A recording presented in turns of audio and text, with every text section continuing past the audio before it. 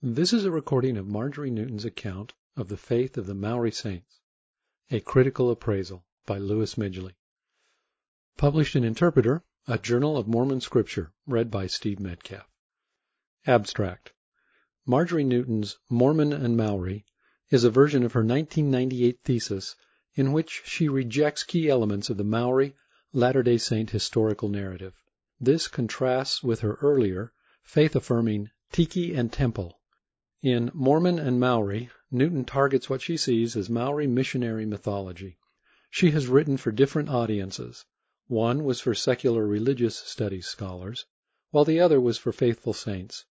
Midgley rejects Newton's claim that a Mormon American cultural imperialism requires Maori to abandon noble elements of their culture. Faithful saints are liberated from the soul-destroying behavior that results from the loss of traditional Maori moral restraints. Midgley insists that Newton has little understanding of the deeper structures of Maori culture. After Marjorie Newton's Ph.D. was approved in February 1998, a potential publisher sent me a Xerox copy of her thesis. I gave it careful attention. It turned out that my Maori friends had been right. At the Pioneers in the Pacific Conference held at BYU, Hawaii, on 7 through 11 October 1997, at least two of them indicated that they doubted that she would do justice to the grounds and content of their faith. She would, they thought, ignore, downplay, or explain away matters sacred to them, and she would also be too critical of the way LDS mission presidents responded to the difficult issues they faced. They did not, however, make known how they came to know her agenda. I was also invited to evaluate her first effort to turn the two introductory chapters of her Ph.D. thesis into a history of the Church of Jesus Christ of Latter-day Saints in New Zealand. There were, however, serious flaws in what I call, quote, Newton's unpublished manuscript, close quote, one of which I will address in this appraisal of Mormon and Maori. I was pleased when Tiki and Temple was published in 2012. It is a fine, faith-affirming narrative history of the Church of Jesus Christ in New Zealand.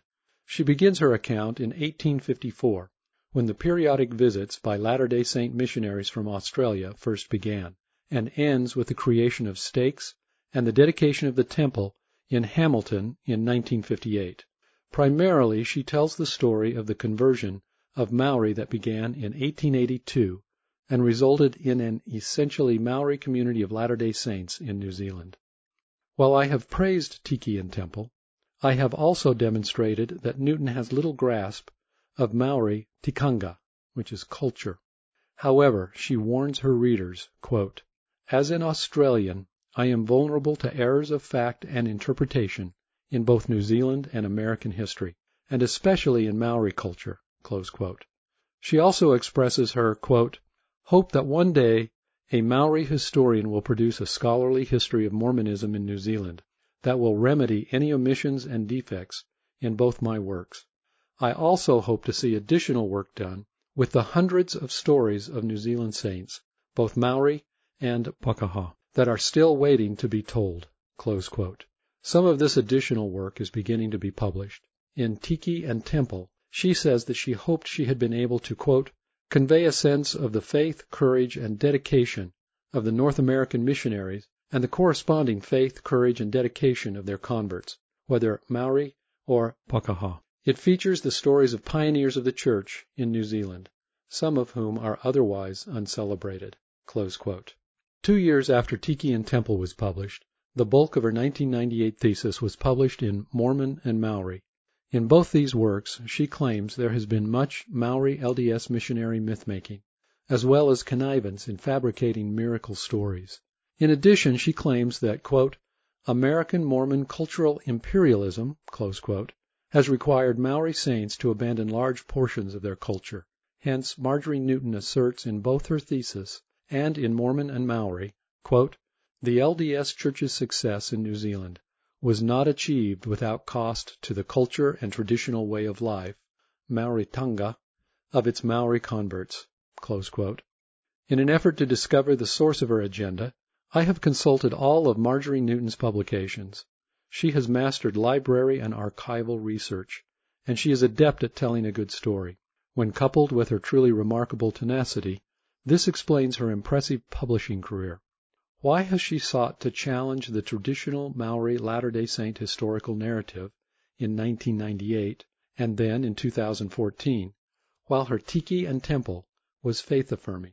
This constitutes a puzzle I have sought to solve by looking carefully at everything she has published. Clues to solving this puzzle are found in a remark in Mormon and Maori about Tiki and Temple. Quote, "That book, addressed primarily to a Latter-day Saint audience, was honored by the Mormon History Association with its Best International Book Award for 2012. However, it does not deal with deeper or more scholarly issues. Mormon and Maori was originally written as a Ph.D. thesis for the School of Studies in Religion at the University of Sydney, and is accordingly a more objective and more academic examination of the interaction of Mormonism and Maori-Tonga." Close quote. In Tiki and Temple, she indicates she, quote, "does not attempt to address the recent scientific debate over Maori origins or current LDS teachings on the subject, but rather explains what the Mormon missionaries believed and taught in their own day, and how those teachings resonated with their Maori converts." Close quote. This appears to be her own justification for publishing both a faith-affirming account of Maori Latter-day Saints and also a more objective and more academic account in which she challenges the traditional Maori Latter-day Saint historical narrative as faithful history fashioned by Mormon apologists and hence mythical, fictitious, and false. Maori Saints and Mormon Cultural Imperialism.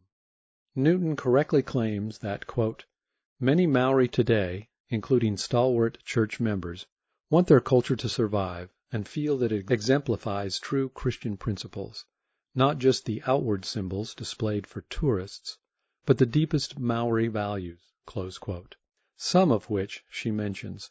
However, the deepest Maori values constitute what Maori scholars tend to call tikanga, that is, the traditional right or correct ways of living, and not Maori-Tonga, a word that tends to identify the ordinary or usual way things actually are, since the word Maori means ordinary or usual. A century back, Maori-Tonga began to mean culture in the sense of the usual way Maori behave. Colonization radically challenged and also eroded Maori tikanga. In her concluding remarks in Mormon and Maori, Newton opines that for a small minority of Maori saints, the costs of being a Maori Mormon may be too high. Why? In her thesis, she claims that, quote, "the Mormon Church still speaks with an American voice in its foreign missions and stakes. Although the Mormon Church may not demand cultural suicide from its converts, New Zealand Mormons, in common with all members of the International LDS Church, are implicitly expected to commit what Oranakabani termed cultural treason if they wish to identify fully with Mormonism." Close quote. At the end of her thesis, she highlights issues with American cultural imperialism, a crucial version of which is Mormon cultural imperialism. She clearly has a dim view of the impact of American culture outside of the United States, an example of which is the following, quote, "What remains to be seen is how much the present blurring of cultural differences in the industrialized world will trivialize cultural tensions.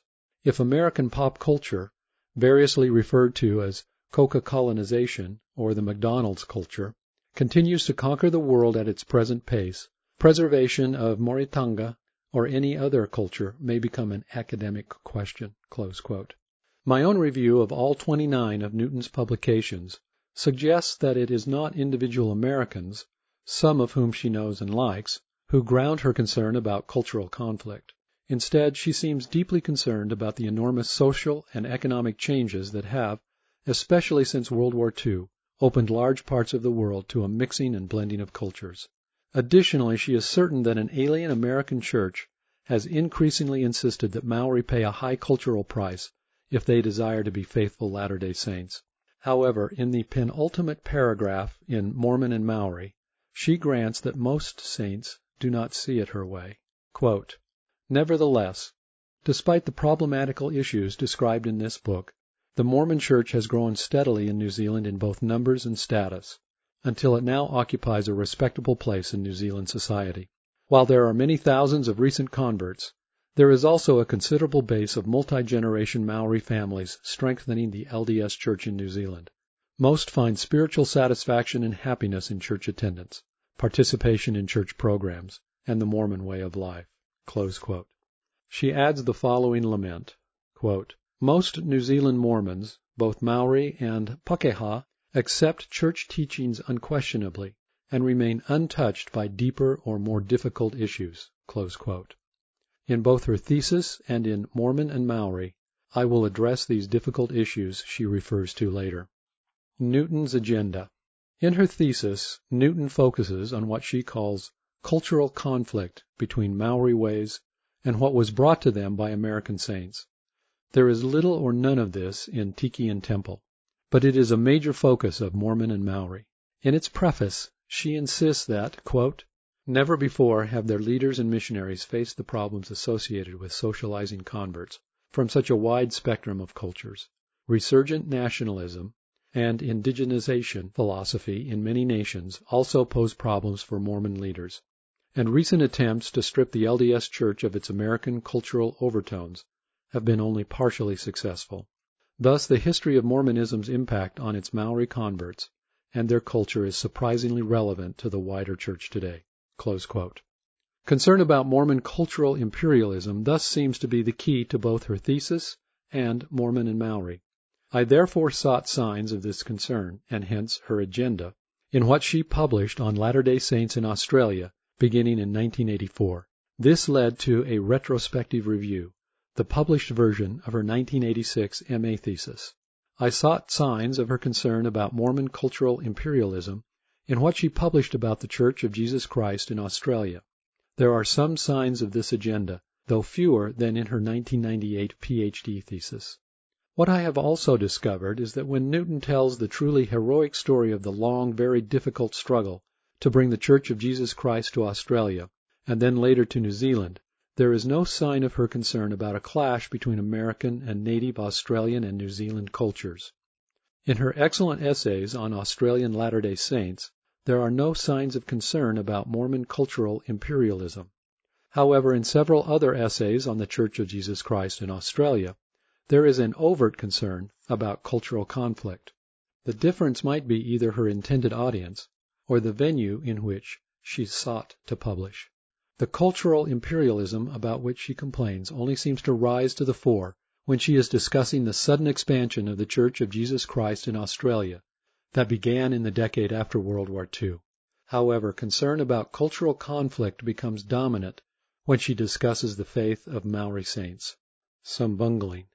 In Mormon and Maori, and in her thesis, she grants that faithful Maori Latter-day Saints are not troubled by what she pictures as the increasingly nefarious impact of Mormon American cultural imperialism. Hence, she hopes that what she calls, quote, "those fringe-dwelling New Zealand Latter-day Saints," close quote, Pakeha, or Maori, who question what they see as Mormon cultural imperialism, might ponder this conclusion. Quote, "It is only possible to travel in one direction. Any possibility of return has been preempted by the journey itself." Close quote. Newton uses this quote from a scholar speaking of another time and place and people. It is taken out of context from a book by Anthony Pagden. I will provide the context. Pagden is describing the opinions of Denis Diderot, a French Huguenot and hence a staunch Calvinist, who was briefly a Protestant missionary in Brazil.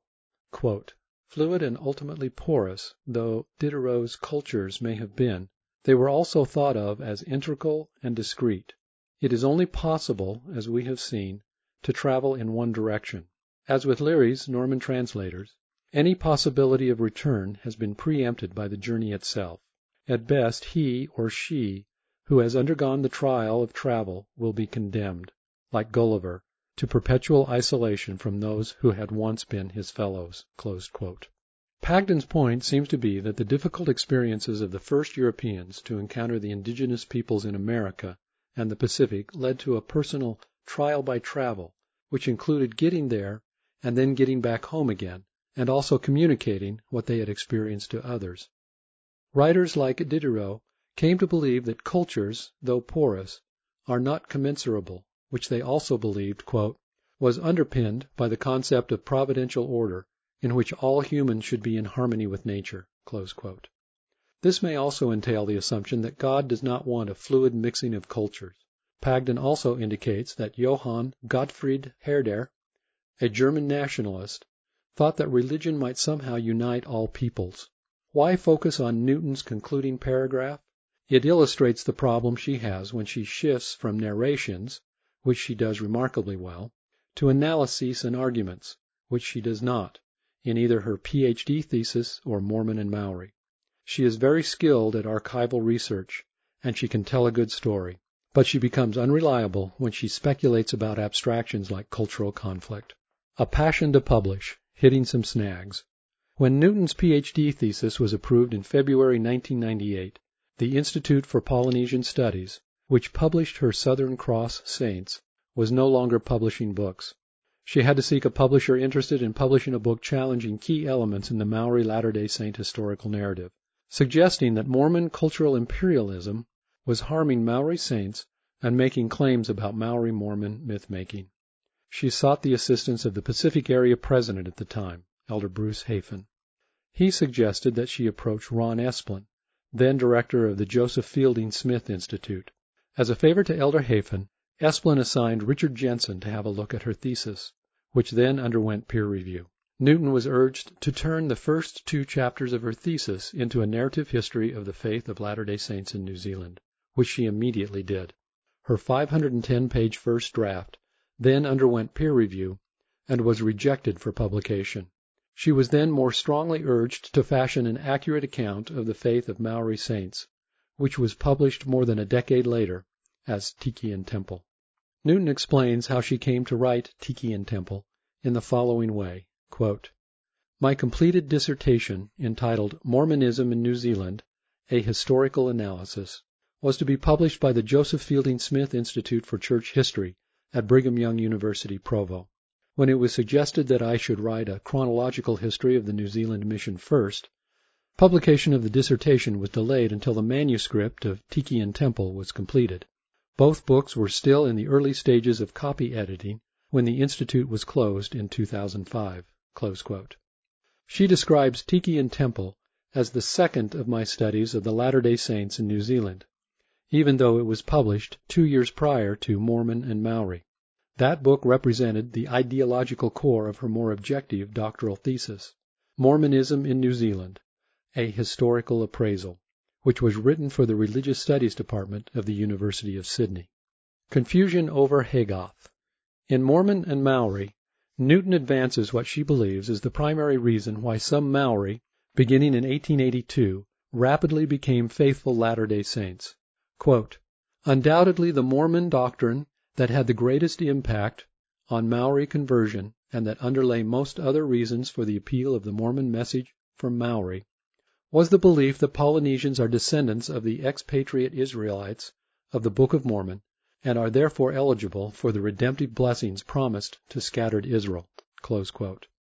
I consider it a red flag when I see words like undoubtedly begin what should be an inductive argument intended to yield a conclusion. Newton provides no textual evidence to support her assertion about what is presumably beyond doubt. Instead, she claims that LDS missionaries believe that, quote, Book of Mormon prophecies would be fulfilled, and the Lamanites on the Isles of the Sea, like those in the Americas, would be regenerated. Close quote. However, what some LDS missionaries may have believed is not necessarily evidence for her opinion about what had the greatest impact on Maori conversion. She introduces in the next paragraph what she claims is a widespread belief that the Maori are the very remote descendants of Haygoth. I must stress that Haygoth, who is mentioned briefly in Alma 63, 5-8, was a Nephite shipbuilder and mariner. Both he and his associates are specifically said to be Nephites. They are not Lamanites. In addition, Haygoth, we are told, built an exceedingly large ship and launched it forth into the West Sea, and many Nephites did enter therein and took their course northward. This man built other ships, and one other ship also did sail forth. Newton states, quote, "It was upon the basis of this fragmentary Book of Mormon story in Alma 63, 5-8, that Mormon missionaries found success among the Maori." Close quote. She also claims that, quote, prior widespread acceptance by Maori of Christian speculation about their Israelitish origin provided a fertile field in which the Mormon missionary message flourished, close quote. There was, in fact, some Pakaha, or European, speculation about the Maori being a remnant of Israel. Maori also tended to see their own very dim situation resulting from the ravages of colonial intrusion, explained in stories found in the Old Testament, which had been made available to them by Christian missionaries. She then asserts that, quote, although many Mormons, including many Maori Mormons, think that the LDS Church is unique in its belief that Polynesians are related to Native Americans, and that both are remnants of Israel, such beliefs were neither new nor unique when the Book of Mormon was published in 1830. Close quote. However, she neglects to mention that Pākehā speculation about the Maori being a very remote remnant of ancient Israel did not link them with any indigenous peoples in America. Instead, the belief that Maori are somehow linked to America is a unique Latter-day Saint belief, rooted in the idea that they are at least partly the descendants of Nephite mariners mentioned in the Book of Mormon. At least 25 times in the first chapter of Mormon and Maori, when Newton refers to Haygoth, she identifies him and his associates as Lamanites, even though twice she correctly identifies Haygoth and those mariners as Nephites. She seems to ignore the fact that Haygoth was Nephite in her argument that, by teaching the Maori that they were Lamanites, LDS missionaries clashed with what she calls Maoritanga, and thereby challenged both Maori traditions about their own origins as well as recent secular speculation about such matters. Wrongly insisting on Lamanite descent. Mormon and Maori ends with a chapter entitled Mormon and Maori? The chapter title is an interrogative that signals that there is a radical tension between being a Latter-day Saint and being a Maori. However, she grants that, quote, for the majority of today's Maori Latter-day Saints, many of whom are third, fourth, or fifth generation descendants of early Maori converts who accepted the Mormon gospel because of this teaching, Lamanite descent is still a fundamental element of their self-identification. Close quote. The fact is that Maori Latter-day Saints actually both venerate and read the Book of Mormon.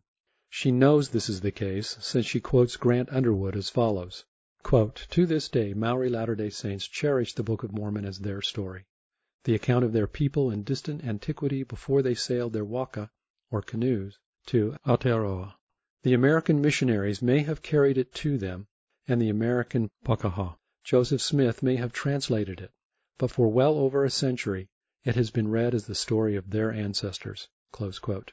The Book of Mormon was read by the older Maori I knew in 1950 to 1992 as their story in the sense that it was a tribal history whose narrative was very much like their own.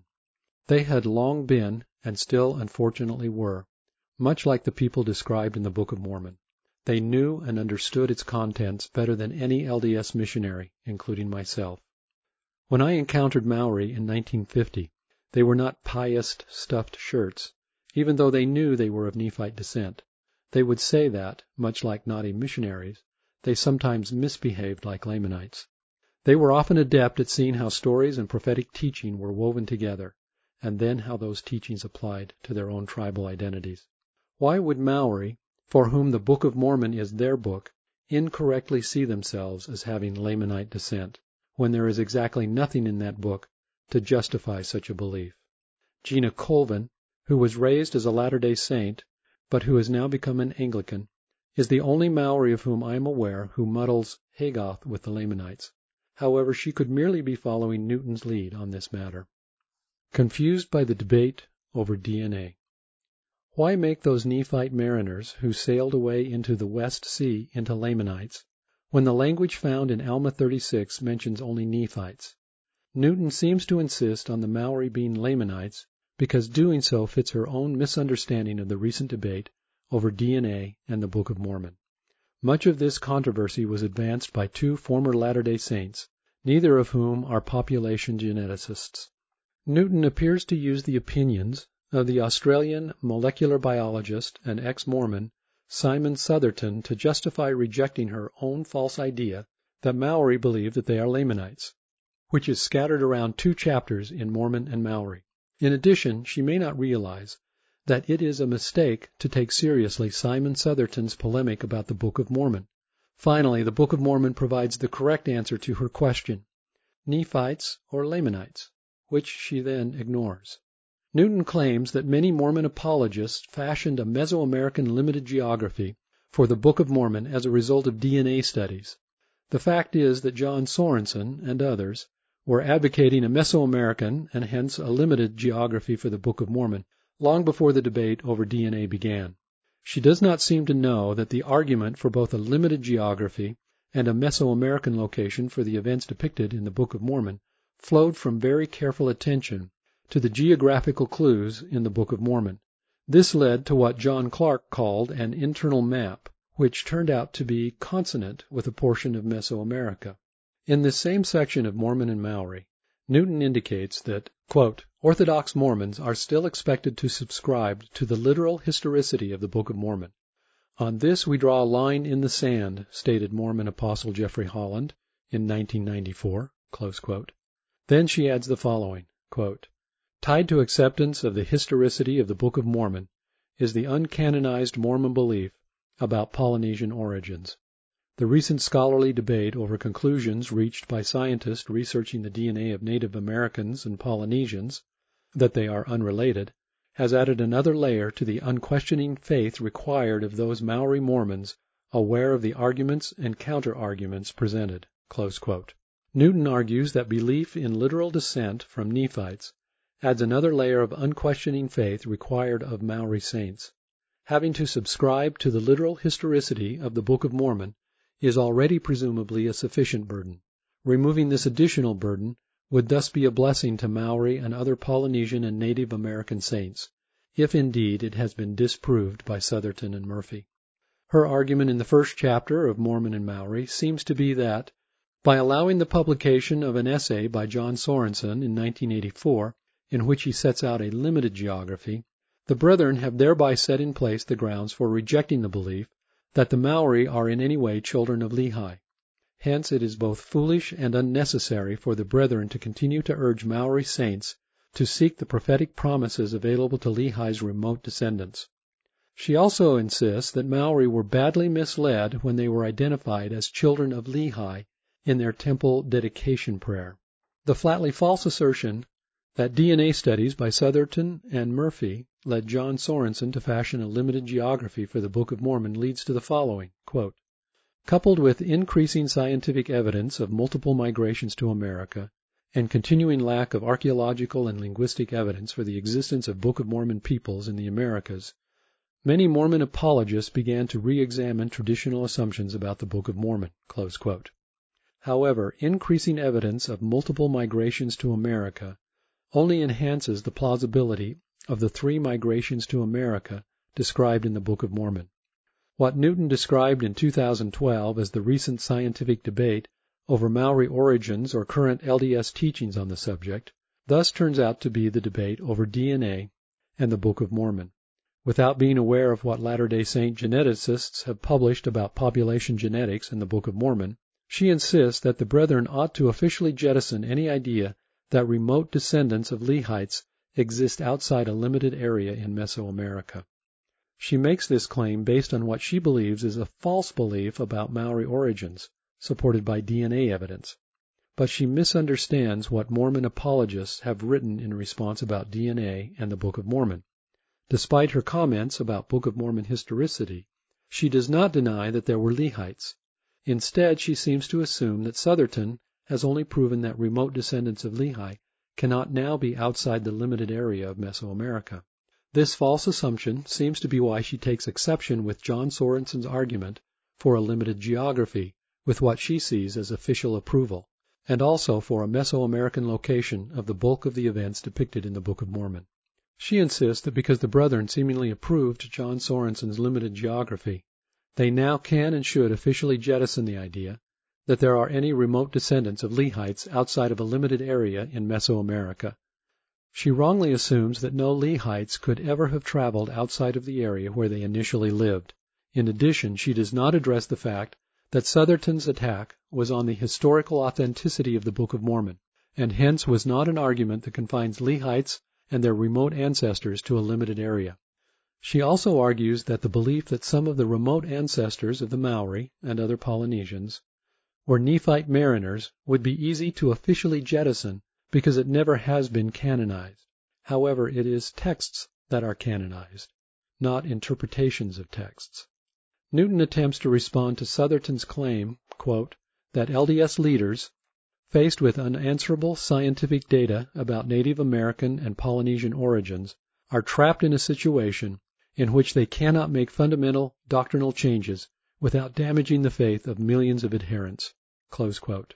She does so by asserting that, quote, accepting a changed perspective on their origins may be difficult, but not devastating, for the majority of Maori saints. Close quote. She then mentions that some past practices, like taking the sacrament emblems only with the right hand, have been abandoned without the saints even noticing.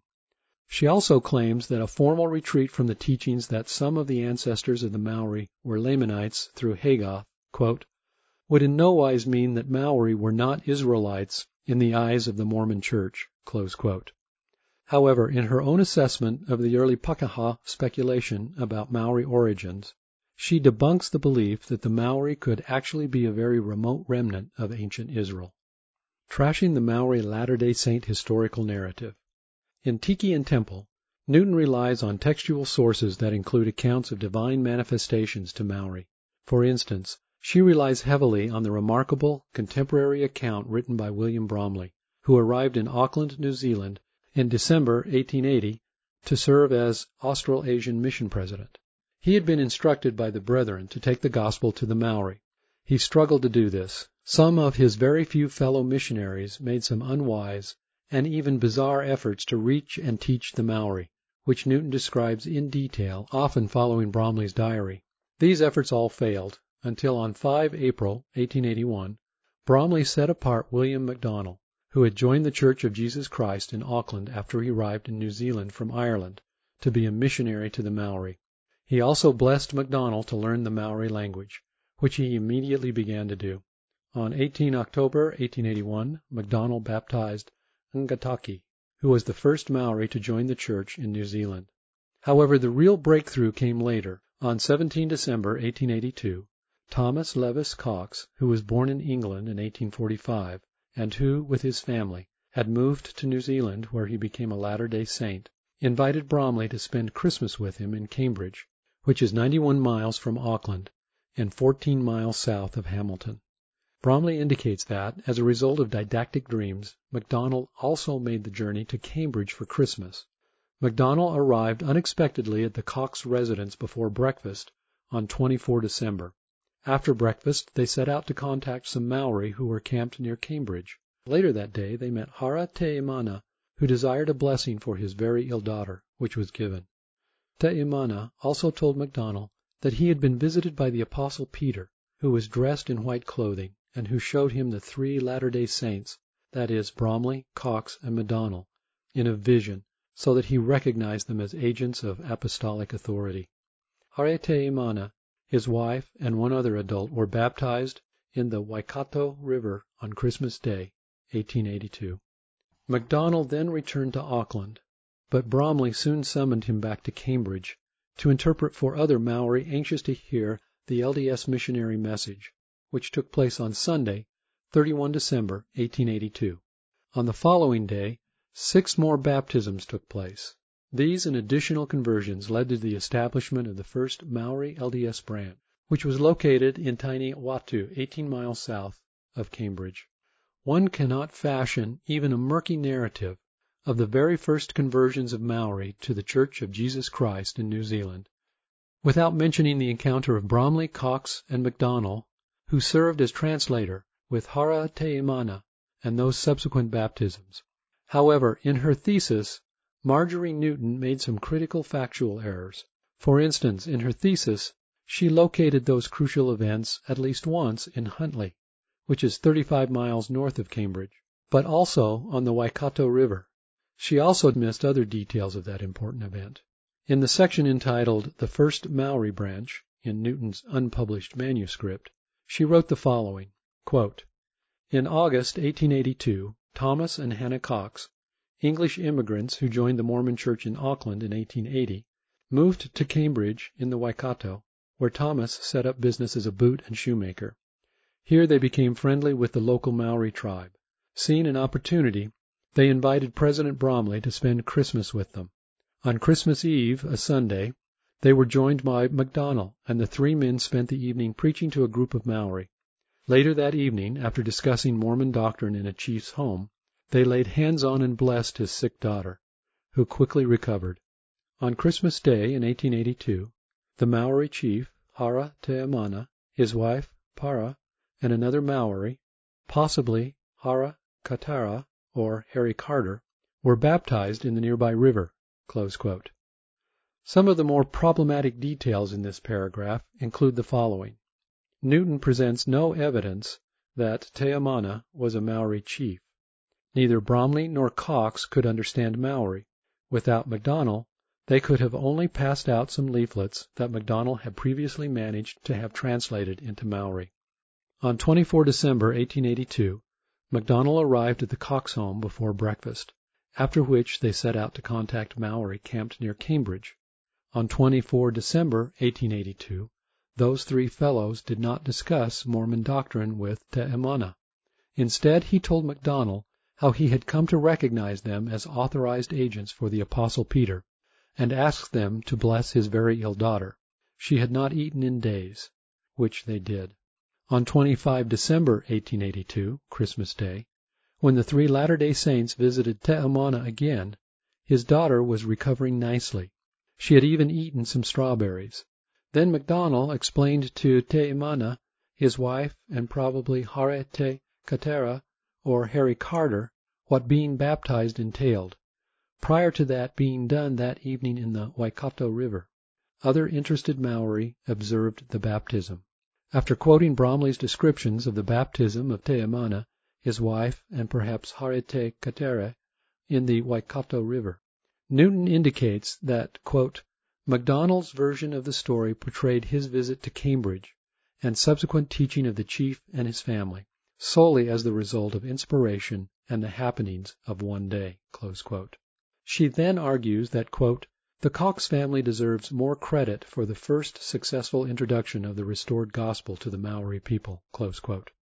Her reason for celebrating Thomas and Hannah Cox's role in the first successful introduction of the restored gospel to the Maori people is that Samuel Cox, who was the oldest son of Thomas and Hannah Cox, and presumably a witness to the events when he was barely 11, wrote a letter in 1957 in which he claimed that his father had become very friendly with the three Maori who were baptized on Christmas Day in 1882. They were, he claimed, quote, already prepared for and waiting for baptism when Bromley and MacDonald arrived in Cambridge. Close quote. This letter was written 75 years after the events that took place in December 1882. In her Ph.D. thesis, she tells a slightly different version of this important story.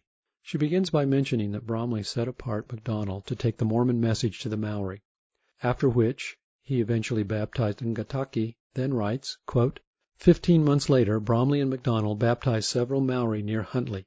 MacDonald's story of the December 1882 visit there implies that he was suddenly inspired to follow the mission president, who was visiting church members Thomas and Hannah Cox in the Waikato town. That, meeting the Maori who had been prepared by a vision, he and Bromley taught them the gospel that evening, 24 December, and baptized the first of them on Christmas Day. Close quote. Then Newton adds that Samuel Cox, quote, later stated that his father had become very friendly with the local Maori tribe, and that the three baptized were already prepared and waiting when Bromley and MacDonald arrived in Cambridge. Close quote. In this account, Newton uses this letter, written 75 years after the events it presumably describes, to trump Bromley's detailed contemporary diary and the later reminiscences of William MacDonald and Thomas Cox, Samuel's father. A step forward.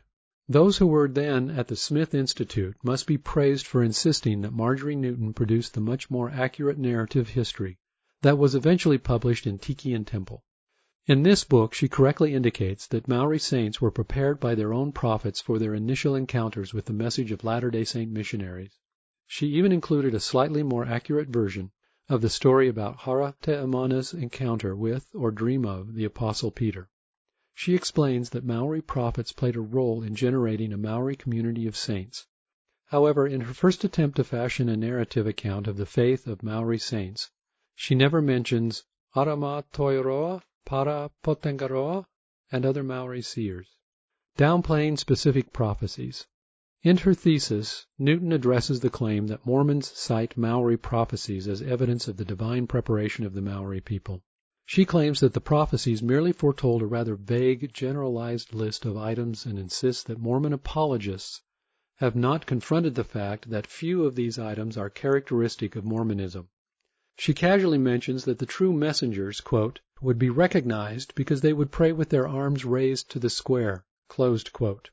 What she does not indicate is that Para Potengaroa's E Kawanata, which he dictated in 1881, he specifically mentions that the true messengers would pray with their right arms to the square. When those Latter-day Saint missionaries, who turned up in the Wairarapa in 1883, prayed with their right arms raised to the square, they were immediately recognized as true messengers from God. During my life, as a young boy, this mode of prayer was not uncommon for blessing the emblems of the sacrament. The prophetic proclamation by Arama Toiroa in 1830 was that the true messengers would raise both arms over their heads when they prayed, which is how Alma Greenwood, Ira Hinckley, and William Stewart prayed at Korongata Bridge, Pa, where some who were familiar with Toiroa's prophecies then lived. This and several other very distinctive behaviors quickly led to the conversion of those at Korongata and then elsewhere among those familiar with Toiroa's words. Newton uses the expression variously foretold in relation to these prophecies, which obscures the fact that different Maori seers provided very specific indications that the true messengers had arrived for their own people. It was not a one-size-fits-all sort of thing. She has jumbled together several proclamations of Maori Matakita in an effort to dismiss the role they played in the conversion of Maori saints. This she did in both her theses with essentially the same language. However, the specific details of the account are essential in assessing what Professor Robert Joseph identifies as the Maori Latter-day Saint historical narrative. Failure to fully consider alternative viewpoints.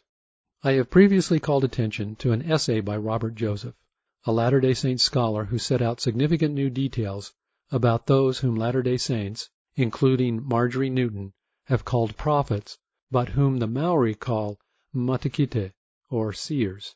They played a crucial role in preparing some Maori iwi, or tribes, for Latter-day Saint missionaries and their message.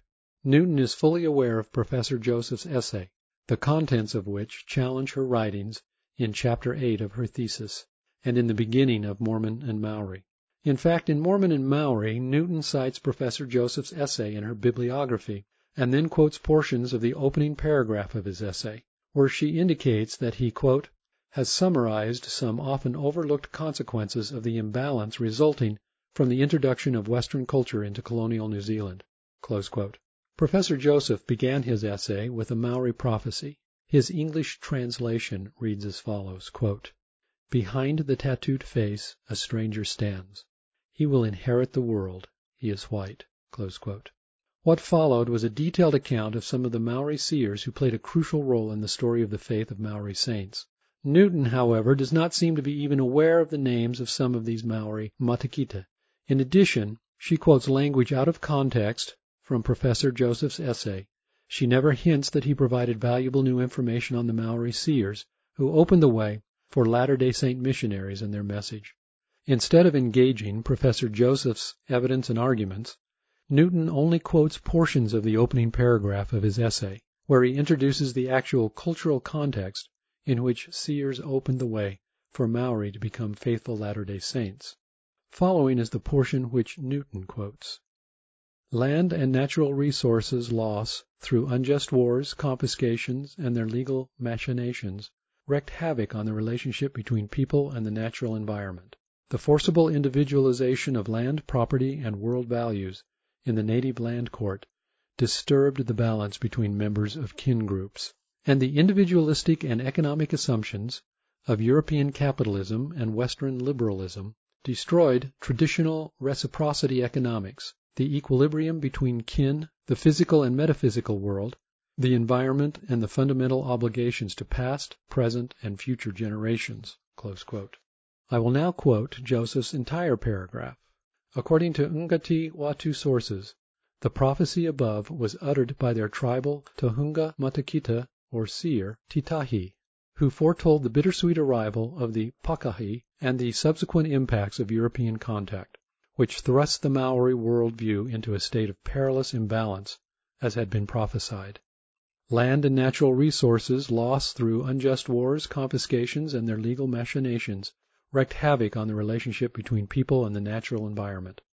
The forcible individualization of land, property, and world values in the native land court disturbed the balance between members of kin groups, introduced diseases and addictive substances, alcohol, tobacco, coffee, tea, and sugar, decimated tribal populations, and undermined Maori health and well-being. Christianity damaged in many ways the connection between the people and the gods, and the individualistic and economic assumptions of European capitalism and Western liberalism destroyed traditional reciprocity economics, the equilibrium between kin, the physical and metaphysical world, the environment, and the fundamental obligations to past, present, and future generations. Close quote. None of the relentless, bleak unraveling of the traditional Maori way of life was the work of Latter-day Saint missionaries, or of the quirks of mission presidents or missionaries, or the result of the inadequacy of LDS Church policies for non-Western indigenous converts, about which Newton complains.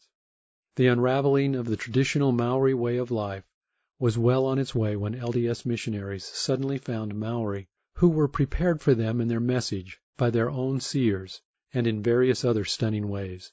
Newton tends to ignore, downplay, or explain this away in her presumably more objective and more academic thesis, and in its published version, but not in Tiki and Temple.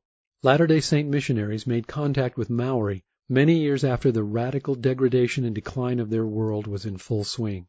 It was, as Joseph points out, the bittersweet arrival of the Pakahe that provided the context for truly remarkable cultural interchange that took place between the Maori and Latter-day Saint missionaries, in which both were and still are blessed. In the dismal situation in which the Maori found themselves by 1880, with rapid decline well on its way, and a desperate scramble to preserve Maori resources and identity, some were anxious for answers to the evils they faced. Then Maori Matakita opened the way for the Latter-day Saint message. What those missionaries offered, among other things, was a genuine revival of Maori moral discipline. Faithful saints were thereby shielded from the very attractive but also soul-destroying beliefs, practices, vices, and addictions made available by their British colonizers. These base behaviors even now have much of the Maori world teetering on the rim of an abyss. The fact is that faithful Maori saints, in the face of the growing degradation that many Maori face, have become much better Maori. In addition, Latter-day Saint missionaries who enter their charmed world have also become more solid saints. Finally, at the risk of being seen as immodest, I must point out that, in addition to not genuinely engaging the work of those Newton clearly denigrates as Mormon apologists, that is, those who advance the Mormon faithful history interpretation of the grounds and contents of the faith of Maori saints, she has ignored two of my own essays. The first of these was published in 1998, shortly after her Ph.D. thesis was approved. The second was published in 1999, while my wife and I directed the Lorne Street LDS Institute in Auckland, New Zealand. Some concluding comments.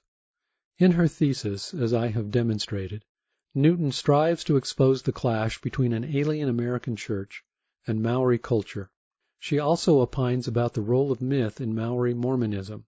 She strives to demythologize the faithful history version of the faith of Maori saints advanced by Mormon apologists. Her chapter entitled Mormon Legends in New Zealand is a sustained and also strained effort at debunking what she claims is clumsy, crude embellishment and or outright fabrication of accounts of miracles. She describes what she labels three legends that, quote, provide classic case studies of the way religious myths grow, develop, and become entrenched, close quote. Then, under the chapter subheading Implications for the Church, she asks, quote, what, then, can be made of an apostle, later president of the LDS Church, promoting a story that was, it appears, at worst, fabricated, at best exaggerated." Close quote.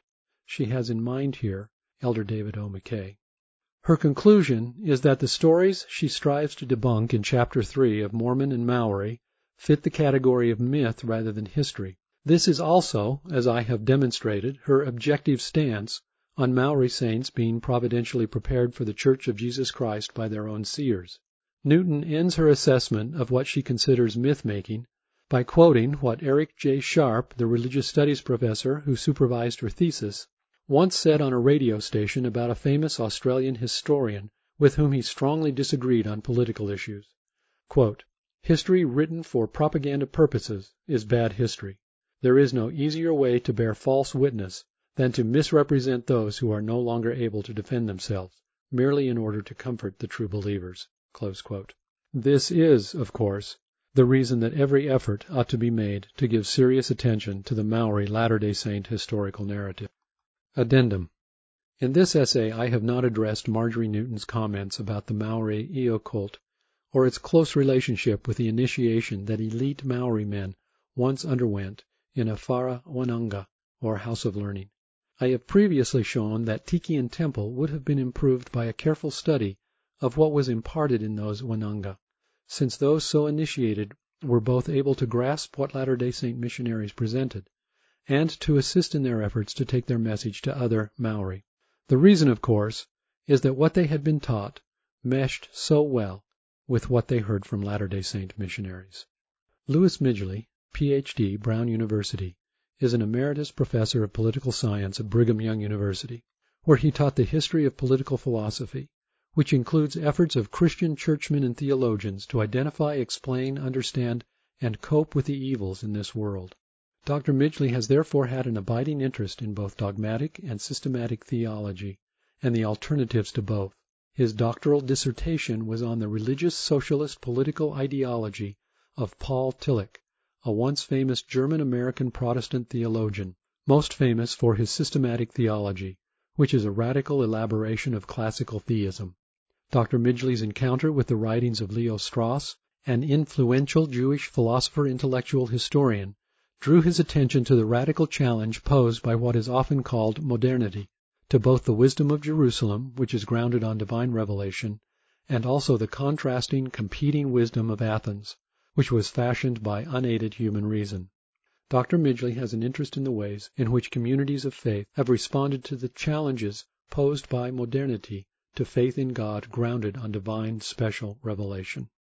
This has been a recording of Marjorie Newton's account of the faith of the Maori Saints, A Critical Appraisal, by Louis Midgley, published in Interpreter, A Journal of Mormon Scripture, Volume 30, 2018, read by Steve Metcalf. This audio recording is copyrighted under Creative Commons license and may be freely distributed if it remains unchanged, the journal and its website are credited, and is for non-commercial use. A printed version of this and many other articles on Mormon Scripture can be found at mormoninterpreter.com. More information about the Interpreter Foundation, along with a wide array of additional resources, can be found at interpreterfoundation.org.